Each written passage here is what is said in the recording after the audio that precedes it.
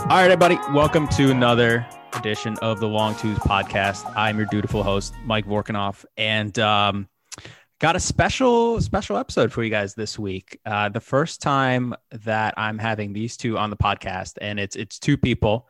It is I want to make sure I have the kind of like the creation history of Knicks Film School correct. It is the creator and the dean of Knicks Film School. Is that right? Are my titles correct there? Jeffrey the records have been long ago burned, and well, they were shredded, I think, first, and then burned. It's all hearsay at this point. I wouldn't trust anything you hear, actually, but something along those lines, I think. Okay, I just want to know what the succession structure is, whether you have your own constitution, like how this all works, basically, for going into before Chris, supersedes both of you and just runs the whole thing. That's it. I think that's what's funny about us is we it's literally so just like, yeah, you start doing the newsletter now. Okay.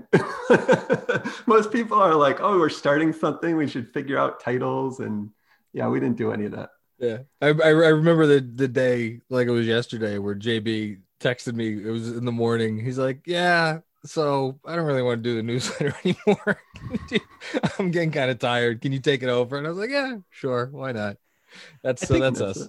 I think the most important thing is, from what I understand from watching like Succession and all that, is one, to make sure you have the most votes in terms of your board to maintain power, and obviously how the revenue structure pays out to make sure that one of you gets more than the other. It just kind of is like a chest thumping thing more than anything else, really. Yes, that's right. Yeah. So let me do that. Yeah. 50.1% JB has. Okay. All right. Well, there we go. He started. It's his thing. So that's Jeff Malone and John Macri. And thank you guys for coming on. I really appreciate it. Yeah. Thanks for having us. Yep. A week ago, this would have been probably a little bit more of an optimistic podcast on your end, at least, when the Knicks were riding high and things were great. Yeah. Now they're 5-6. We're doing this on a Wednesday afternoon. It's about 3 hours before Knicks Nets tips off. So anything we say is, obviously amenable to change depending on what happens then. But I just want to jump into it, I guess. Like, how are you guys feeling about the Knicks right now? What is the feeling, the state of play right now?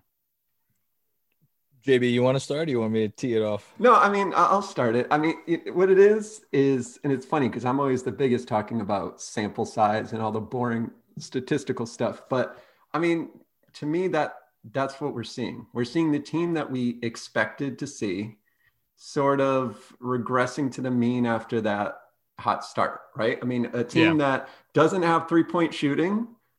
And so big surprise. Yeah, they shot well to start the year, but big surprise. Now, when we look at the numbers, it comes back down to earth. I mean, when you have Barrett and Mitch, two players who are going to play majority of your minutes, and you can add Randall to that, who I think the three of them, taking out Randall for a second, but Barrett and Mitch, you're averaging 1-3 make a game between the two of them. And that's 40% of your lineup.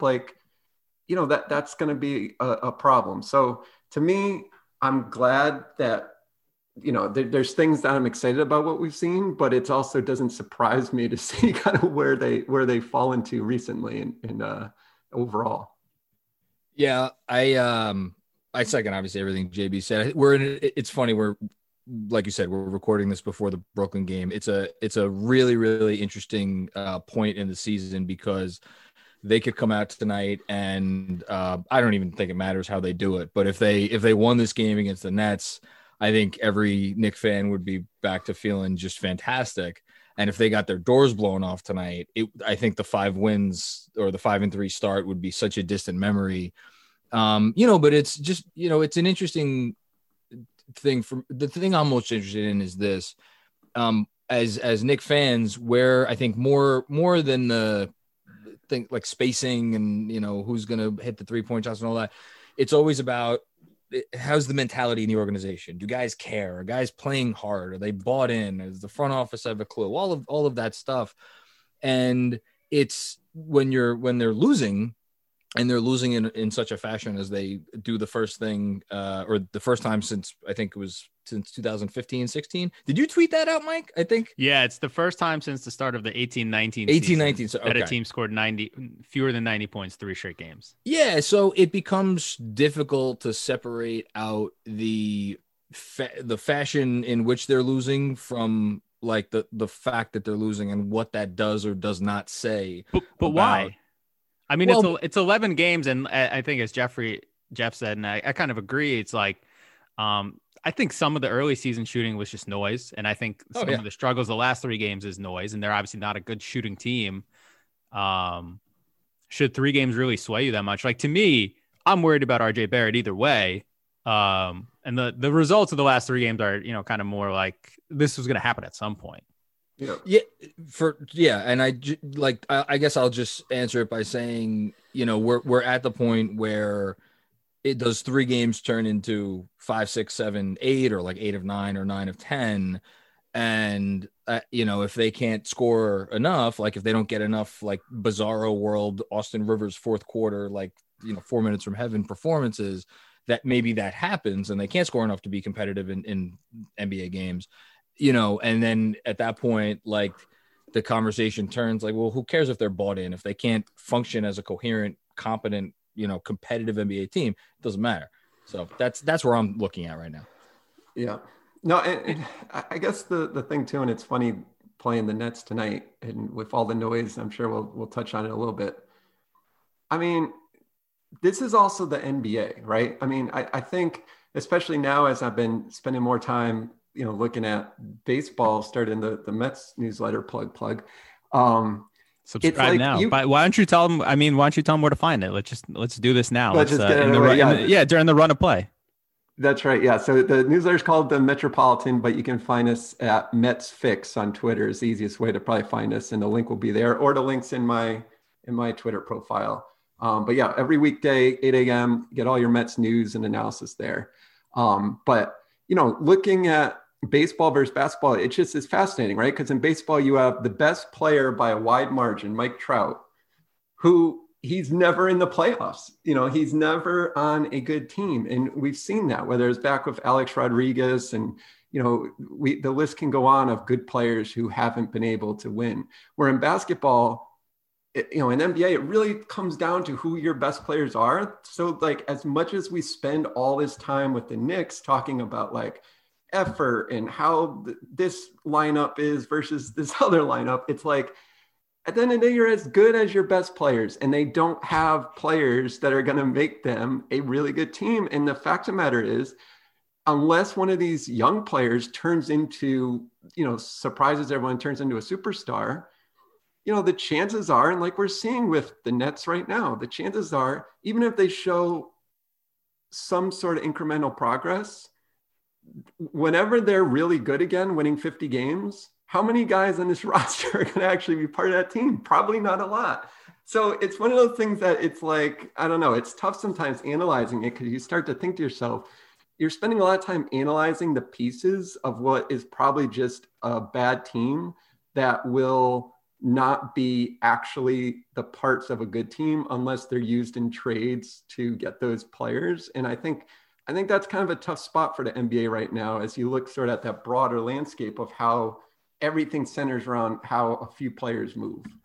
Did you guys enter this season caring about what the final record was going to be? Like you mentioned kind of the incrementalism of this whole year. And I think that was at least my perspective going in, was like, all right, maybe they'll take some steps forward on the whole, whether they win, 3 more games over the course of 72 game season, more than they did last year, is like, whatever. Those are not the things you're looking for.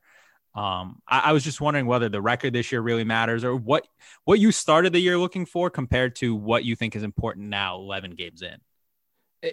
I think the record only matters insofar as like you can't, I don't think there's a world where you can say that you're taking, considerable steps forward as an organization if they went out. I mean, it's 72 games. So, 15 games if they won 15, 16, 17 games or something. I think there's a baseline. I don't know what that baseline is, but I think, like a lot of people, I started out the season just caring about A, effort, B, is there a coherent, consistent scheme being run on both ends that guys can are executing, that's, repeatable, and that, like, if everything goes right, it has a chance of keeping them in games. And then, like, the growth from the young players, which JB was alluding to before. I think, though, again, it's funny how things could change. The 5-3 start, it I don't know if it's appropriate to use the analogy. Did it change the goalposts, or is a team allowed to change its own goalposts? I don't know. I'm losing myself here, but, like, expectations were raised unfairly or otherwise. So I wonder now, it shouldn't affect what anybody thought 3 weeks ago, but I wonder that if it will amongst the fan base. Yeah, no, I wasn't expecting anything with the record. I think, and me and Macri talked about it, I think on a pod right before the season, it really was what happens to these rookie players, what happens to the young players. If you come through at the end of this year and you realize someone from that group of young players and rookies is, I'm going to say, better than you thought, that I was going to be excited about. Because right now, I don't think you could say any of these guys are perennial all-star players with any sort of confidence, right? So the question is, could you go through this year and just be that happens, right? There are players in the league that you don't expect. When Donovan Mitchell came in, you didn't expect him to be Donovan Mitchell till he became Donovan Mitchell. And I think obviously, like, quickly, everyone was ready to. Yeah, I was going to ask, like, what is the thought on quickly now versus the thought on quickly a week ago, and because that seems to have shifted rather quickly. To borrow bad Tom Thibodeau puns over the last 7 days. No, I mean, but again, it's just like, this is.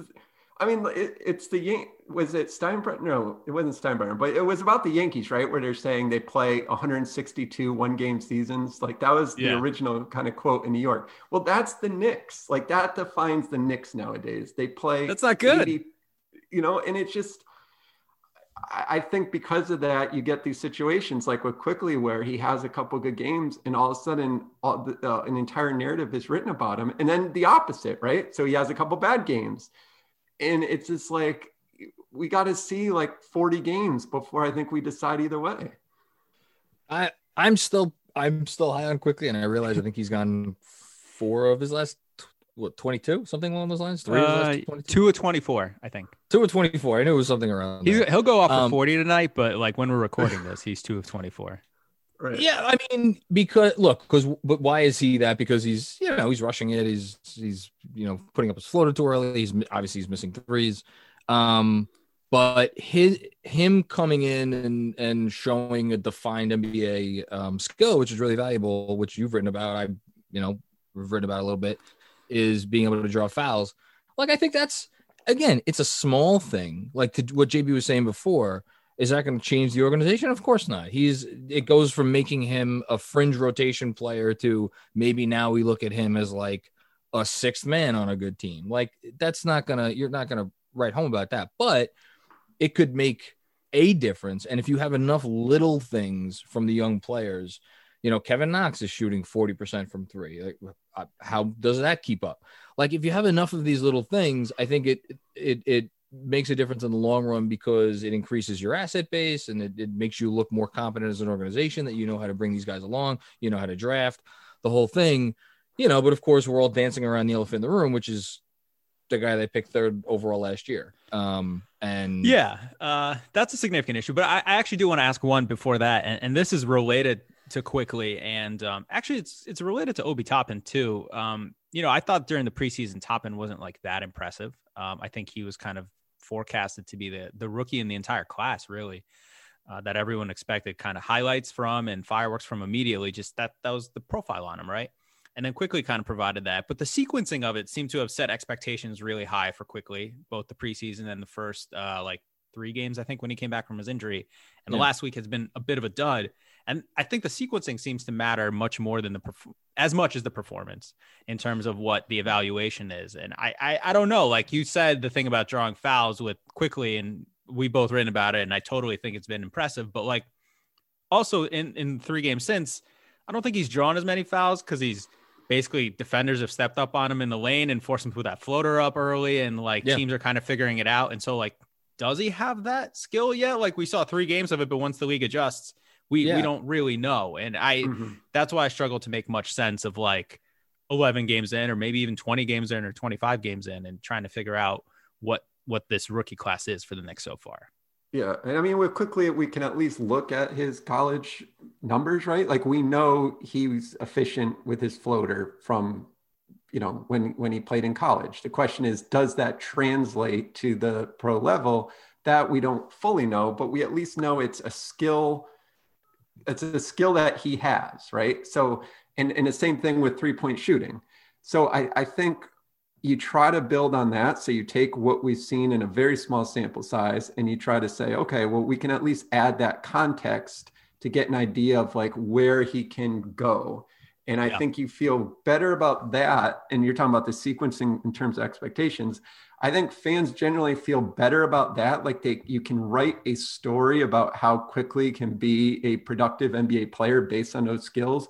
Maybe in some ways better than you can with Toppin, because of the position he plays, the defense that he offers or doesn't offer, and the fact that I don't know what to make of his trying to become like a stretch 4, where it's like I'm just going to shoot whatever and I don't care if I bank it in or like it was kind of weird, like how it's almost like he's trying to overcompensate to prove what he could do early, I thought. But I guess that's the way I try to look at it, is what are the skills we know they have?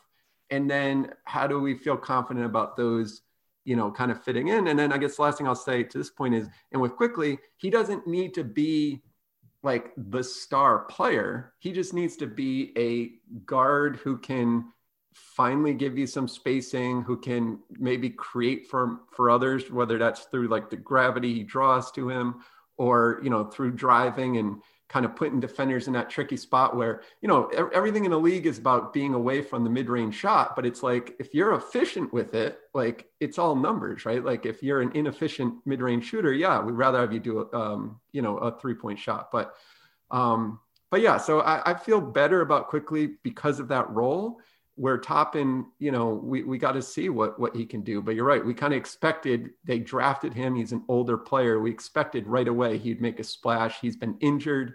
We'll see what happens now when he comes back. Yeah, I'm very curious. He was playing almost like a big wing 3 type of guy in the preseason, and I was very confused by that to some degree, both in how he chose to play and the way that the Knicks had him kind of doing things on the floor. I think that I assume that won't be the norm for him going forward. I assume that they'll have figured out maybe this isn't the best use for the guy we thought would be this like dynamic rim running creator guy in transition, but we'll see. I don't know. It's so many like just disparate pieces put together on one roster all at once. Were you guys, I don't know, when you're thinking about the offseason, and we all had our kind of initial reactions after it ended, but now looking into the season, were you disappointed that the Knicks didn't try to get more like win now players to some degree to make this team better? I mean, personally, this is not advocating for Gordon Hayward, by the way. There's classes below Gordon Hayward, I think, on the salary tiers. Yeah, but like when it was, reported, and I had heard that they were in on Hayward for like 3 years and 70 million, I think it was. Like that was great. 100% sign me up. Like, and we've talked about this in the past, Mike, with like the idea of, there comes a point in time where you just have to make yourself better with the right types of pieces. And it's not always about, flexibility, because flexibility is like a myth as an asset if you can't eventually turn it into anything. Which it was so I guess maybe for me it was more encouraging to me that they were willing to be flexible on giving up some flexibility to get better in the interim, because it shows like they're smart enough to realize like, hey, this team is going to suck in terms of being able to put the ball in the basket. We need to fix this. We're not so stupid as to think like whatever Dennis Smith Jr. and like Alfred Payton are going to run, a decent offense. So I was encouraged by that. I mean, the fact that they couldn't get any of the guys, it is what it is. There's no deal that stands out like that was signed elsewhere that made me be like, man, I really wish we could have, that guy on that contract. I mean, if you want to look at okay, Christian Wood, he's looking like he's producing wonderfully on that deal, which is a nice value. Melton, I thought was a nice deal for Memphis, but he was a restricted free agent. So you know how that goes. So that's the thing about this free agency period, or for that matter, the possibility of a trade. Russell Westbrook, what was he just now shut down for a week or something? Boy, I don't know that there's any circumstance that I wish that he was on this team. What about John Wall though? How about that? I didn't see that. I'm not saying this is not, that's just, kind of like joking hindsight. I would not have advocated for trading for John Wall. Yeah, but you say it as Trump. Build the wall. But if you, just like you say it facetiously somewhat, but at the same time, I hope that his name is up somewhere on a whiteboard in MSG where they're like, at what point would it be valuable for us to look at it? Yeah, but I think if they traded for John Wall, there would have been kind of riots and stuff. Absolutely. We got breaking news, guys. James is this Harden about Michael Ford? Yeah, James Harden's going to the Nets. Oh wow! Can I crow for a second? Yeah, go ahead. Yeah, go. This big breaking. I'm not gonna quote tweet it with "told you so," but I'll do it on here. I said this not because I had any inside info, but just reading the tea leaves. I'm like, he's gonna be a Net. I said this 2 months ago, and every Knick fan got up and, oh, you think just because a guy wants to go to the Nets and the Nets want him, it's going to happen? You're an idiot. Come on. This is the way the NBA works. When a guy wants to go somewhere, he's going to happen. It is. Contract means nothing. No, I mean, Brian Windhorst says it all the time, and it's true. It's like when the contract's over, when the talent is over. And it's it is so true. I mean, but what about this? We got breaking news here, so we'll see what the return is. But let me ask you guys this: I'll pull the bigger picture. Nice tweet, Mike. By the way, I do want to say I think JB for the posterity of this podcast gets credit as the guy who broke the James Harden news. There you go. Because that's where I learned it first. JB. Yeah, so big scoop. Big scoop. That's where you learned it first. It wasn't Knicks School Alerts. But anyway, you had a point to make. Well, just is it? It just.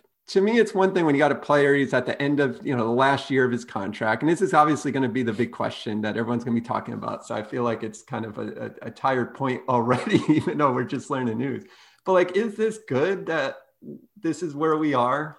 At what point do you think that the NBA does sort of pay a price to the fact that, yeah, it's a soap opera and everyone likes checking Twitter and seeing who's going where. But for a guy to be able to just say, yeah, I'm done like that. I mean, is it good?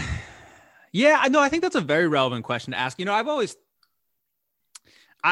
sometimes I used to, this was not a thing in the NBA for as big a thing as it is now. I used to think of NFL contracts and guys would hold out in the NFL and ask for new deals. And I thought that was always fair because in the NFL contracts are not really contracts since teams can break them at any point. And there's so many levers there to pull where they don't actually get paid out what they originally signed to. So this is them kind of making it more even-handed. In the NBA, the contracts are guaranteed. And so, if you get traded as a player, the balance is you're giving up some level of unilateral decision-making about your future in return for big globs of money. And there's some sense of fairness to this. I guess, is the fairness here that now you get to determine where you get to go just as much as the team does?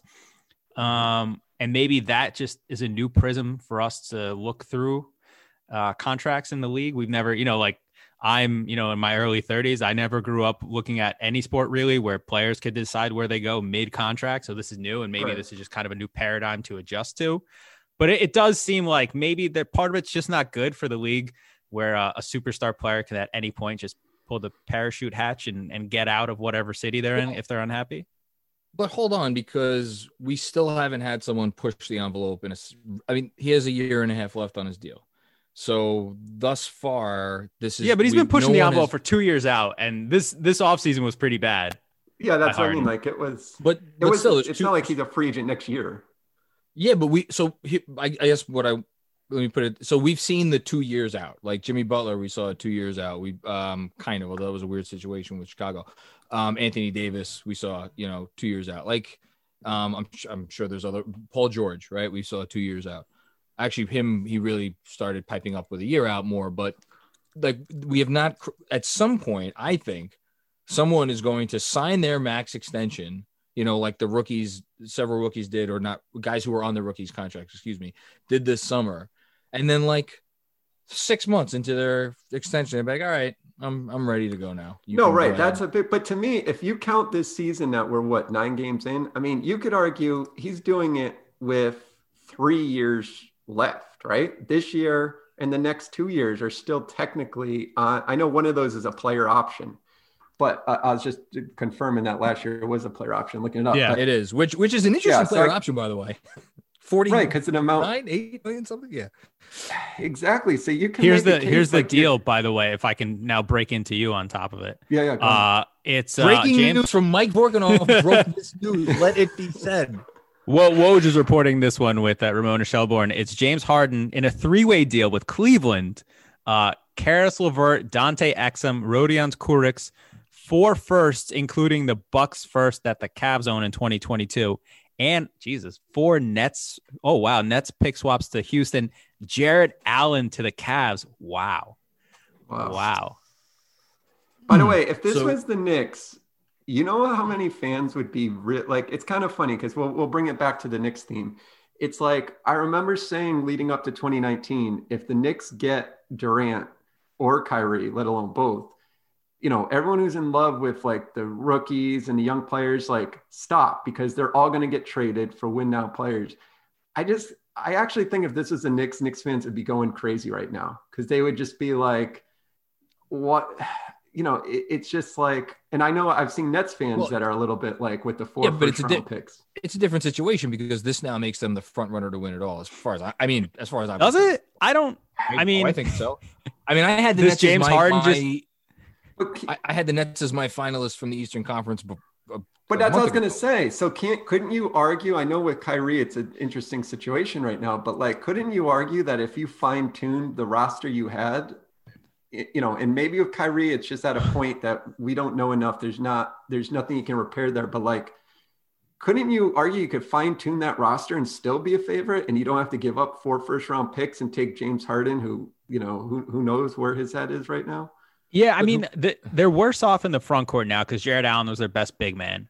So that's more DeAndre Jordan that you're relying on, which I don't think is a good trade-off. Gone is Karis. Who's going to be the 5 when it matters? I know, but what I liked about the Nets, at least when the season started, is that they had 8 good players in their rotation. Dinwiddie's gone, Allen's gone, Karis LeVert is gone. Obviously, James Harden is here, and that's important. I'm not diminishing that at all. Kyrie Irving, I have no idea what the hell is going on there. Like, that is just such a weird situation with so many unknown variables. That is James Harden stepping into play with Kyrie. When is Kyrie coming back? Will he come back? Like, I don't know why he's not there. No one seems to really know why he's not there and playing, right? That's an undefined variable. And I guess this is something everyone's kind of been asking. I think Howard Beck wrote about it too for SI. Like, what is James Harden going to be? Is he like, what is he off the ball? Like, defensively, did they just get a lot worse? Like, I don't know. Right. We've seen what he can do in that system. And you wonder at this point in his career, what he does. We've also seen whenever star players come together and we question, can it work? We see that they usually find a way to make it work. That's what makes them great. It's my turn. Oh boy. The Indiana Pacers are moving Victor Oladipo to the Rockets for a package around Karis LeVert. Holy cow. Shams has tweeted my news break, obviously. Exactly. Yes. Wow. Well, we knew. Let's take a step back. Let's all breathe for a second. I mean, to me, Victor Oladipo was always, maybe not was always getting traded, but to me, that was the guy. This is really interesting because there was good reporting on this, and anybody who questioned the reporting about the Oladipo BSing with, opponents about, hey, I'm going to come play with you guys pretty soon. You're an idiot because he absolutely did that stuff. But yeah, I don't think, Jesus. No, this isn't to me. Oladipo getting moved isn't a shock. For getting moved for LeVert is interesting. That's really interesting. Yep. Wow. So this is I mean, look, Indiana has a pretty good season going too. They're pretty good. I thought they could get to the second round in the Eastern Conference semis. They're a very interesting team.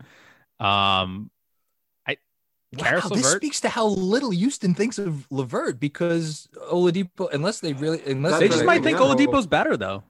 Yeah, but he could walk in 6 months, whatever it is. They're going to re-sign him. You don't make that deal without, I think, with a extension coming up. You would think so. So that means they feel comfortable going because you don't think he's going to want the full 5 years. I think that's the only way you. Yeah, can he can. I mean, I think JB can talk about the cap mechanics of it, but I believe he can get 5 for 25 5 for 125 right now in season. As an extension, I believe. Wait, Oladipo? So you're thinking they make the deal? You're thinking they've already kind of talked to him that he's willing to stay.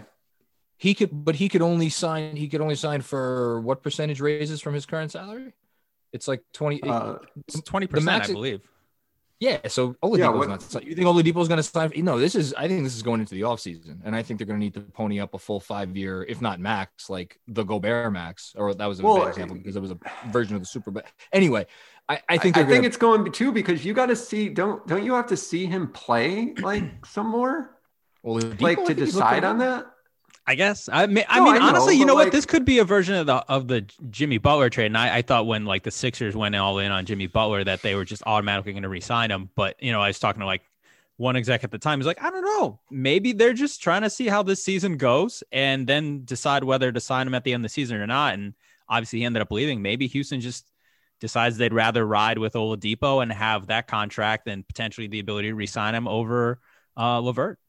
But that again speaks to the first thing I said, which is that this really speaks to Houston not thinking very highly of Caris LeVert, which is a little surprising to me because I think he's a pretty decent player, but that's just me. Yeah, it almost feels like Morey's still down there, like that follow-up move. This is some wild shit. No, I know. I think Macri, you said you were gonna have a beer for this thing. I hope you did. I'm having my beer. Yeah, I'm still enjoying my beer. This is some wild shit. But I don't know. So, but yeah, with Brooklyn, so you guys are saying if you're Brooklyn, you make this deal? I don't know that I do. I don't see. That's what I'm saying. I wouldn't. I honestly would not. You already have. Again, I don't know what they know about Kyrie. Maybe they feel like he doesn't ever come back. I have no idea with this guy. But Steve Nash's answer yesterday was not reassuring when they asked him if he thinks he's going to come back, and the answer was, and I quote, "Sure." Sure, right. If they know that, fine. But I'm just like, you have, like you said, the whole point of building the way they did, like, it just shows you what I was saying at the beginning of the pod. None of this stuff matters. You can build it, quote, the right way, all this stuff, and all it becomes is trade chips. And you only get to use those trade chips if a player wants to play for you. Otherwise, you can't. Like, I don't know. I just feel like they were already in contention without making his trade. And now you just said to yourself, I don't know, they're better by 10% and you're giving up 4 unprotected first round picks for that.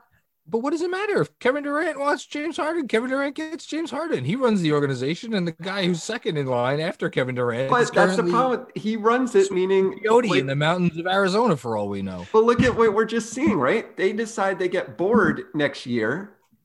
And all of a sudden, it's like they don't play and they force a trade, and you have all your first round picks are gone. I mean, I guess you say then you get some back, but I mean, come on. I guess Joe Tsai would like to have his ticker tape parade down the Canyon of Heroes as James Dolan watches from his suite at Fort Penn Plaza. And that's it. I guess that is important to Joe Tsai. And I mean, listen, who are we to question what Joe Tsai should and should not deem important? But that's wow. This is it's the pick swaps too. The pick swaps go out into 2027. So they're getting a lot here. And how did Cleveland swoop in for Jared Allen all of a sudden, by the way? Can we talk all about they gave up was a late 20s pick? interesting. Like, that's pretty good. That's a pretty damn good deal to get Jared Allen. Yeah, it's because it's the Bucks 2023 pick, right? Yeah, 2022. Okay. 2022, yeah. 2022 pick. Okay.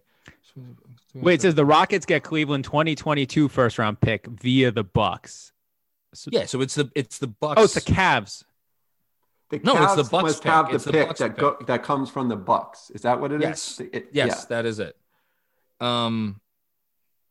Oh, this is. Did you see this from Shelley? James Harden hired. I don't know who these people are. Maybe you know, Vork. Jason Rand and Chaffee Fields from Wasserman to secure a trade for him. He hired people to secure a trade from him. Yeah, I think she's saying he changed agents to get stuff okay. done. They were okay. That makes more sense. All right, so that was one fun wild diversion there for a moment. Wow, I think we're both all kind of just like shaking our heads, all three of us, three people here, about what the hell just happened with that trade. And it's going to take a while to sink in, and I assume we'll learn a few more interesting details because this happened fairly quickly after James Harden had what he had to say last night. I guess, all right, I'm going to do the unfun thing and get us back talking about the Knicks. I think before this trade happened, we were about to talk about RJ Barrett. That's a convoluted discussion based on how he's played this year. Magri, it seems like you have something you want to say first. Yeah, just because it's fun. So this is a lesson to any students out there. Don't get your work done ahead of time. Here's what I mean by that.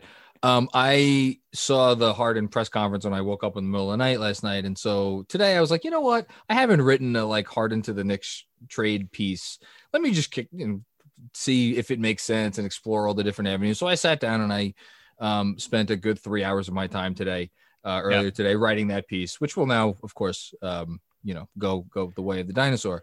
And the crux of the piece was, it really comes down to, what do the Knicks think of RJ Barrett right now? And what does the league think about RJ Barrett right now? And the interesting thing to me was RJ Barrett's gotten off to this very rough start shooting wise, done some other nice things, but I kind of ended the piece that, again, no one will ever see, by posing the question, might this be the highest RJ Barrett's trade value ever gets? Because he's, well, no, I mean, people are going to kill me for that, I'm sure, but people have been killing me over my opinions about RJ Barrett for months now. Because he still has that, interesting young player averaging whatever he's averaging, 18, 7, and 4, right? Or, whatever it is, showing some nice moves, the whole thing. But like, what is he? How is he? We're seeing the guys in this league that make a dent, that make a difference. And which of those qualities does RJ Barrett have? And it's just, it's interesting to me. I'm curious to see how his progression is, but like right now, I don't know. Like, I'm not completely discouraged, but you can't say you're encouraged by what we've seen so far. Why are you not completely discouraged? Because the shooting numbers are pretty bad. I'm not completely discouraged because I think guys who have been complete non-shooters have learned to shoot. And Barrett is. So yeah, no, please. So let me say this. So I talked about this with Dave Dufour last week on the podcast, and I said, and we were talking about kind of getting better shooters. RJ Barrett right now is shooting 36.5% from the floor, 18% from three on 4.5 threes a game. And his shooting at the free throw line is back down to 68.6%. And I was talking about that, and I said the same thing. I was like, so many bigs in the last like 3 years have just learned to shoot threes all of a sudden. And he made an interesting point, as Dave often does, which I didn't think about. Bigs come into the NBA most of the time having not shot from the perimeter very often. And so they're more raw and less honed over time. And they have, I guess, fewer tendencies to break and fewer, there's less muscle memory there. And so they're in some ways easier to teach how to shoot than wings and perimeter players because they've been doing this and it hasn't gotten them good results. And so it's easier to teach bigs how to shoot than it is to make perimeter players shoot better, which was interesting. And I hadn't thought of it that way. And I don't know how that impacts the RJ Barrett thing, but it is. The shooting numbers have been ugly so far. No, you're absolutely right to make that point. And that's I'm gonna pretend that was what I was gonna say next because it's. I stole Dave's point. You can steal that too. That's okay. I'll do it. I'm doing it in front of you, so it's not that bad. It's at the very least, whether you think his work ethic is going to get him there and all of whatever, it's a question mark, and it's a massive question mark. And we're at the point where I think we need to at least it doesn't matter what we think. The Knicks at least need to start wondering, like, well, what is RJ Barrett if he's a non-shooter? It's a big problem, isn't it? I mean, because, well, first of all, I want one other thing, because someone just tweeted out, and it's like obvious. This is obvious, but I had to see it in front of me. I mean, this Nets lineup now, talking Kevin Durant, James Harden, Kyrie Irving, Joe Harris, DeAndre Jordan. I mean, when you do see that in front of you, I was saying, well, did they get 10% better? I mean, that is pretty insane. Seeing the news. Yeah, Jeff Green is probably going to be the guy in the closing lineup when push comes to shove, or I guess maybe Landry Shamet, Bruce Brown, anybody. But yeah, it's a stacked lineup. JB, continue, please. So I think I sidetracked myself because I was it's about RJ. I'll say no, it's a big problem because, I mean, again, we've talked about with Mitchell Robinson, like, what is he? I do think Knicks fans value Mitch higher than the rest of the league does. I think that if you are gonna have two players who cannot shoot, as back to what I was saying at the beginning, as 40% of your roster and as like the core of your roster, that it really makes it a big issue in terms of how you build the rest of your roster. And that's and then when you're saying that you're not even sure if either of them are actually, all-star players, forget, superstar that lead you to a championship. To me, that's a problem, because what it's saying here is, well, the Knicks aren't spending cap dollars, right? So we talked about that. They've been saying, okay, we're only gonna sign guys if they're, home run signings for the most part, other than on short-term deals. We're not going to spend to the cap. We're not going to bring in veterans to make them better. And we're going to keep going through the draft. Well, that's fine if you hit in the draft.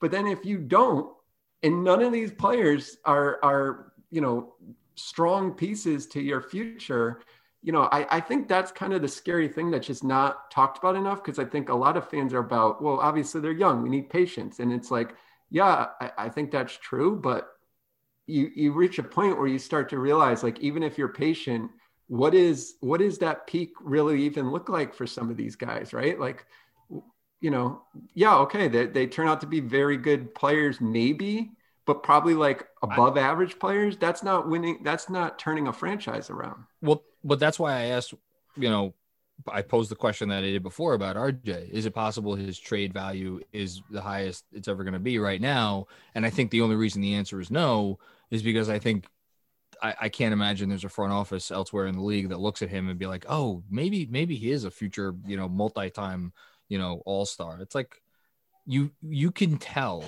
when a guy, like, to me, the uncertainty more exists for a guy like, and again, I'm going to get killed for bringing up his name in the context of RJ Barrett, but Tyler Herro. Is Tyler Herro Devin Booker, or is he just a guy who's going to give you an efficient 20 to 22 points a night? Like, that's a more interesting question, as opposed to, is RJ Barrett a guy who's eventually, who may make, flirt with an all NBA team someday? Like, we know the answer to that question. The answer to that question is no. Well, I think right now you can't even, if Tyler Herro, you're saying, is a guy who on the low end might be giving you an efficient 20 to 22 points a night, I can't say for certain I think that about RJ Barrett. I don't know, because you have the word efficient in there, right? And that matters. Efficiency is the game here. Anyone in the NBA can give you 20 to 22 points a game. It's how many shots if you play them. If you play them 40 minutes a night, they can, and put up 25 shots. Yeah. The efficiency part's what matters. I mean, there's a lot of. I was looking at the 538 rankings, and they were saying that as of this year, obviously RJ Barrett a negative offensively, which is not a surprise, but his defense was kind of league average, which I think I pretty much agree with. So there's like defensive stuff that's interesting about him. I think passing's getting better. He's a hard worker. No one disputes that. But if the shooting never gets there, what is his offensive role and profile? An on-ball creator who can't really shoot, who can't really blow by defenders from the wing, that's tough to make work. And that's tough to say he could be our, third. And who's better player on the rim. Don't forget that. Yeah. And that deals with the athleticism question. And so, and the thing I've been thinking about is, RJ Barrett only in his second year in the league, obviously, but this is already not the management that drafted him.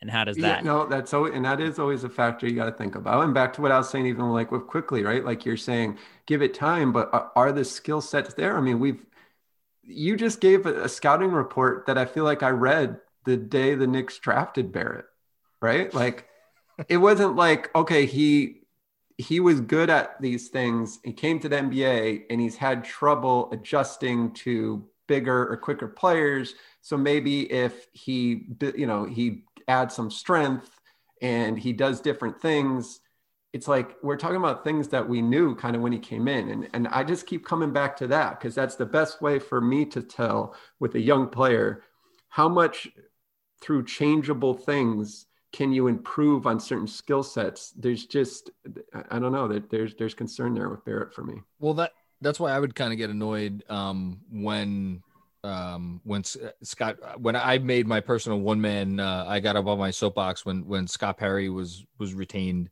I forget what month it was during the pandemic, but at some point, and people were justifying it, and they were throwing the fact that he drafted RJ Barrett and didn't overthink it as one of his positives. And I, look at it and I'm like, wait a minute, we're saying this about a draft that like Tyler Herro went later in, and we have no idea what opportunities may have been on the table. Like, I'm not sure we should be so quick to put that in the positives column. But yeah, I don't look, I think it's not over yet for RJ. I mean, it's too early to say that. He is a hard worker. No, he's 20. He's in his second. He's 11 games into his second season, and he is helping them win more than he's causing them to lose. Well, I think. Well, yeah, and it's role. We're talking role here, right? So I think the point is we're saying that we have strong early indication he's not going to be the Patrick Ewing, which is the last player drafted this high or close to that high for the Knicks. He's not going to be the Knicks Patrick Ewing type player for the Knicks organization. I think we can say that. But does that mean he can't be, an Allen Houston type guy on the Knicks? And maybe that's a bad comparison because of the shooting. But I'm just trying to say like a player who was maybe not like a perennial all-star, but was really good, and was on winning Knicks teams. So it's about what the role is that he has. I think what we're talking about so far is he's not a franchise-changing draft selection. Can I say one thing though about this trade? Knicks fans freak out about trading first round picks, even maybe when it would have been warranted and based on their past experience. The Nets went all in that Celtics trade, got burned for it, somehow built back up from the ashes, and within a decade have gone all in trading away all their picks again. No, it's crazy. You're huge difference though. Well, go ahead, Magger. You saying, and I'll say my point. Because at the time they did that move, they had a guy who was what was Deron Williams? The 20th best player in the league, 25th best player in the league, and another guy, and I think they had Joe Johnson. They're different trades now. You're saying than then, but he's saying the cost didn't. That was supposed to set them back for 10 years. Oh no, but I'm more talking about the ceiling with that. There was never a world where that KG, Paul Pierce, Deron Williams core was going to compete for a championship. Like this but team, the point is that trade, because of what you're saying, they made a trade and it wasn't even going to make them a champion. And the cost should have been that they didn't have a dream of competing because they trade away any hope of getting better. And then within somehow a short time, they've become now one of the biggest super teams the league has seen. And I guess to my point on that, and what I was saying, and they're willing to repeat the mistakes of the past, and because that was a mistake, that deal. And I think maybe more like you could have foreseen it at the time. Yes. They're obviously a better team now, but I think someone just made a good point in 2027, 2026, when Kevin Durant is in his late 30s and James Harden may or may not be here, or also will be in the late stages of his 30s, and who knows what Kyrie Irving will be doing. That could be another way that those picks all end up pretty bad. Is anyone going to care if they have a championship in their No, Like, no. Yeah, that's but right? That's it. no, but you always consider the downside, right? You have to consider Sure. the downside No, risk for these things. No, that's it. But to me, I think exactly like you said, it's the Knicks fans reacting to having traded first round picks in the past and it hasn't worked out. But I keep coming back to this exact point. Being a team who doesn't make any trades of young or future assets, who doesn't spend any cap space, and then just slowly becomes a championship team, that is not, quote, the right way to build. That is called a completely new way to build that no other NBA team is doing. No one else does that. And I think Knicks fans are on this feeling of like, oh, they're finally rebuilding the right way. It's like, oh, really? Like, how has Houston done it the last 20 years? Like, how has San Antonio, the Lakers, now Brooklyn, like, they did not just sit around and slowly through the Sixers are the closest example because of the process. But the point is, every team from Oklahoma City, Houston, obviously, now Brooklyn, they are very aggressive in making trades.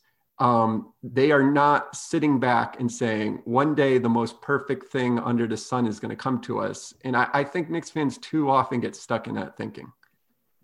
Which is why if like James Harden came out or made it known through back channels that he was interested in coming to the Knicks and would be enthusiastic about coming to the Knicks, like any fan is kidding themselves if they don't think the Knicks would have given up a massive package to try to get in on this. I mean, this is a big one. I don't know if they would have gone this far, but like, to your point, I think every GM operates like no other than like Sam Hinkie. There's a reason no GM in the history of the sport has ever gone into things with like, all right, we're going to finish the last 3 straight years. Like people take opportunities when they're there because they know that that's the way you have to do it.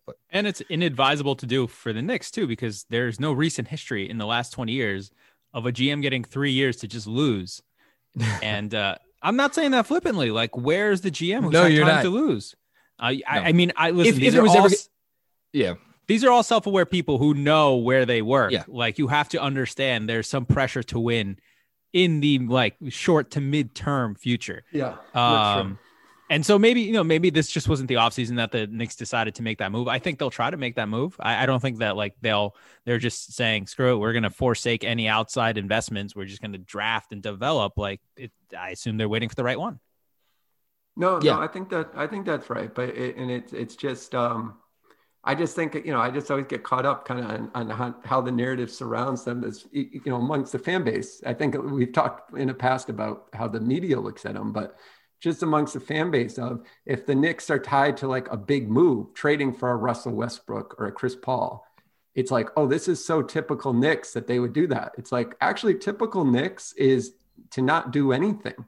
Like they have not made a significant, other than trading Kristaps Porzingis, so being on the other end of that type of move, they have not done anything that has been a risky move to get better in how many years now? I mean, what was the last risky move that moved the needle in a positive direction that they've made? Melo. All right. So that we're talking 2011. No. Derrick Rose. Oh, come on now. But that's not the same. Yeah, I hear what you're saying. That's, I guess 2016, could you say that's the Joakim Noah contract? That's Noah. So 2016, that's when it was. Why are you doing this, Vork? What do you want to say? I mean, he asked the question. I'm just but even if that's the answer, right? 2016, we're at 2021. Yeah.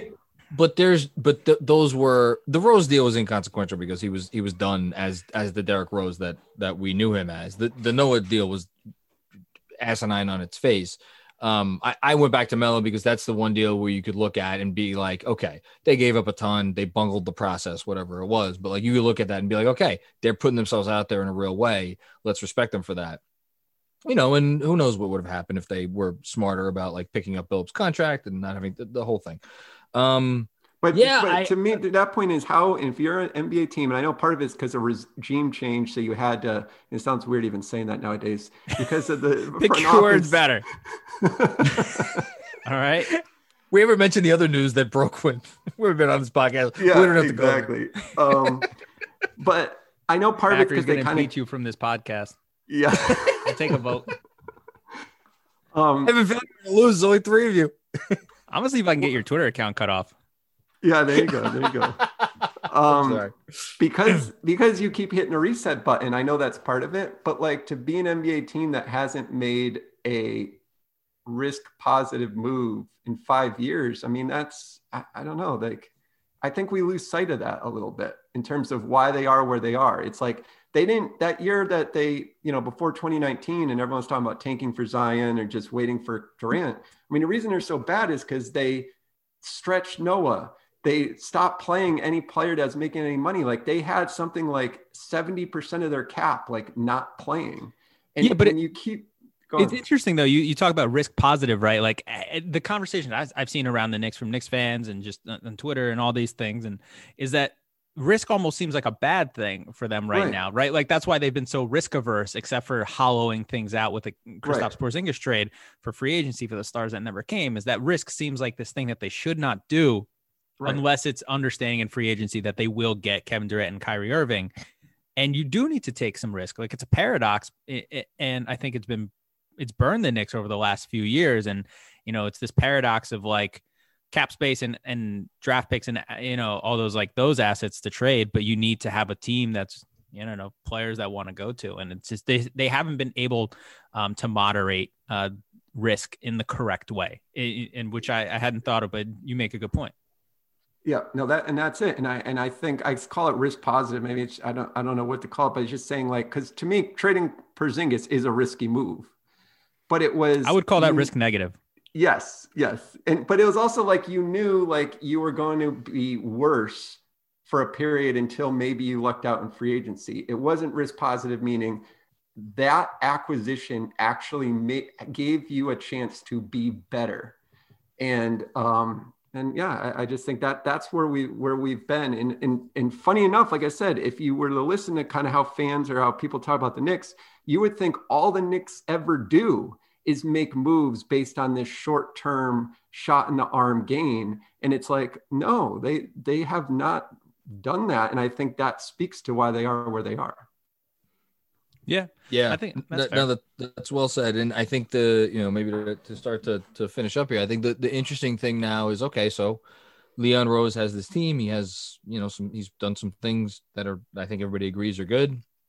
And he's gotten a nice shot in the arm with this Julius Randle thing. To me, that's the next big question for this team is what do they do? Because I think there's incredibly valid arguments for, all right, we got this guy. He likes being here. Seems to now be a good culture guy. I did not see that one coming, but such is life. Like, do we continue to build around him? He's only 26. Or do they look at this and be like, wow, this is found money, at least for this regime, not the one that gave him the contract that he got. Do we, try to trade him in for something else? Like that would be, to me, an aggressive, risky move for the right deal. And then I brought up Barrett again. I don't think they're ever going to entertain trading him. But man, would I have loved to see Knicks fans' reaction if it was Karis LeVert coming here and RJ Barrett going to Houston. I didn't see this podcast going the trade RJ Barrett route. I'll be honest. I'm not advocating for trading him, but I am constantly, and I think this is because I hung out with JB too much, looking for counter narratives and pushing the envelope on like, well, everybody just assumes like, okay, RJ Barrett is here. He's one of their core pieces. They just drafted him third, as opposed to, well, let's actually look at what's happening here and decide, do we, should we have a meeting about this? Should we be like, hey, I wonder, but I don't know. We'll see what they do. I think I have no complaints about this regime so far, as crazy as that is to say, but I'm also very optimistic by nature. Well, I was going to say, it's good you're optimistic because I feel like if Knicks fans want to escape and we're listening from the real world and wanted to listen to this, I feel like, yeah, somehow we ended up with RJ Barrett's not really that good. And the Knicks haven't done any positive Well, let me get into one last topic because we have like 5 minutes basically before we have to end this thing. You mentioned it, and I kind of want to get into it. Since the dawn of Knicks Film School, I think I've sensed some kind of diversion between you two guys in terms of how you look at the Knicks. Macker, you've retained your optimism, your wide-eyed optimism about the team and their future. And JB, you seem to be a little more cynical and have grown a little more cynical. And we've, DM'd about this. I'm just wondering why, why there's been this, I'm not going to call it a split. I don't think it's so dramatic as to call it a split. But, just why you guys seem to be kind of going down different roads with the same or similar access to information and just the team the last few years. No, that's a good question. I mean, to me, I think Magagon hinted at it. I do think I tend to, the way I look at anything in the world is I like to convince myself sort of like the opposite of what I'm seeing, because it helps me, kind of learn about a topic and think about it. So I do think for a while with the Knicks, I felt like there was this sort of way the team was being covered that I felt like didn't have a proper counterweight, because all it was is, the people who cover the team. And then there's like, blogs that were out there, but none that had this like singular voice.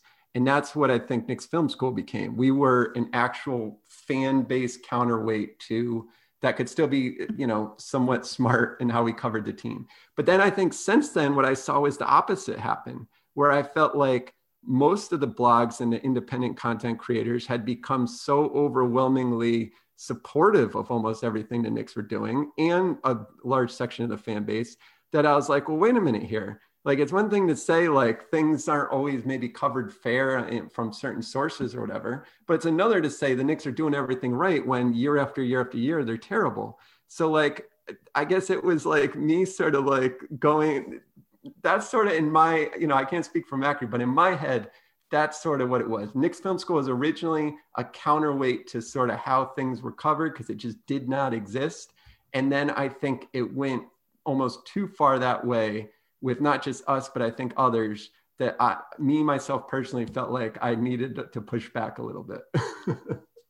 I second everything JB said. I guess I'll just add from my perspective, like I still get myself into trouble when like I say stuff about RJ Barrett, when I'm like, this team is really still very far away. They're not good yet. They're gonna, the numbers are gonna come down. But at the same time, I don't know. I'm an inherently trusting person. I'm a glass half full guy. It's just how I've always been.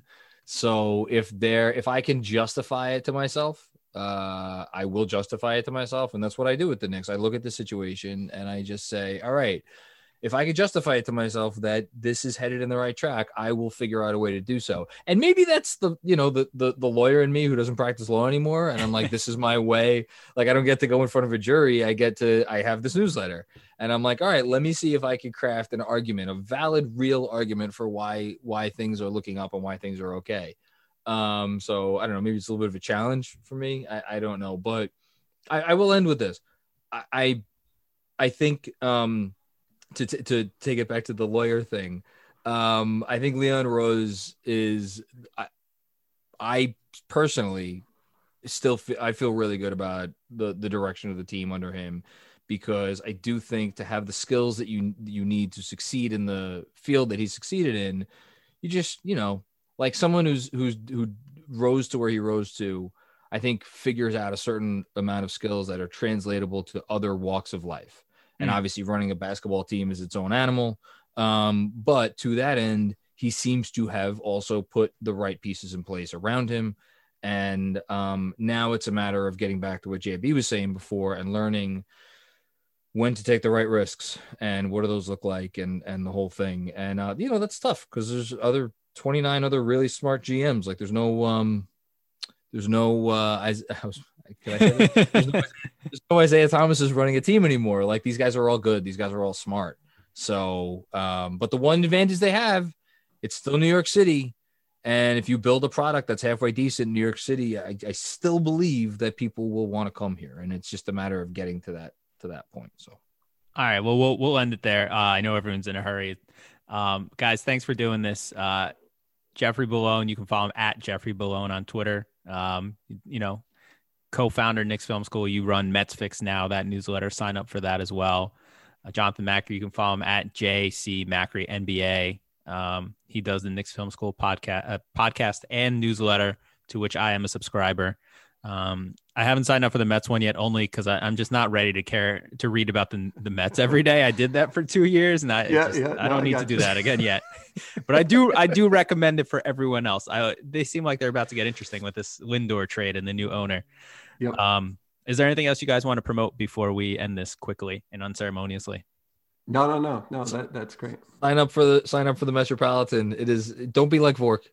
I mean, don't be like Vork anyway. Vork's overrated. Well, no. Well, I'll say for Vork, I'll give you your push with the Athletic, because one thing to me, it's like everyone knows of breaking out film with the Knicks.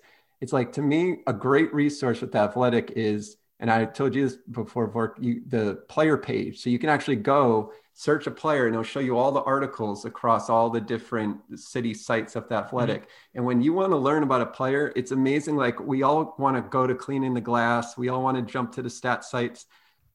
To me, that's always, now it's not a secret, but I'll call it my secret little gem of, like, I go there, I'll read a couple of those articles about a player, and I just feel like I'm gaining a little extra. So I'll promote the Athletic, because you're not just getting Knicks. You can learn about everyone that way. And while we're at it, I was actually hoping we would have time carved out, but I guess this is Vork's ploy to have me invite him on. What? I said, you have a podcast. You can I know. So this is your ploy to get me to invite you back on my podcast, which I do anyway, to talk about your phenomenal piece on guys who are in the an interesting line of work with college recruiting and, like, writing about that, finding their way into NBA front offices, which was I'm going to curse. Fan-fucking-tastic, by the way. We'll get that to a later point in time. I'm happy to come on at any point. But I think it's literally JB has to go right now. He's going to log off and go on to his next call. So I'm just going to end it there. Sorry to cut you off. Everyone, thank you for listening. Subscribe to The Athletic.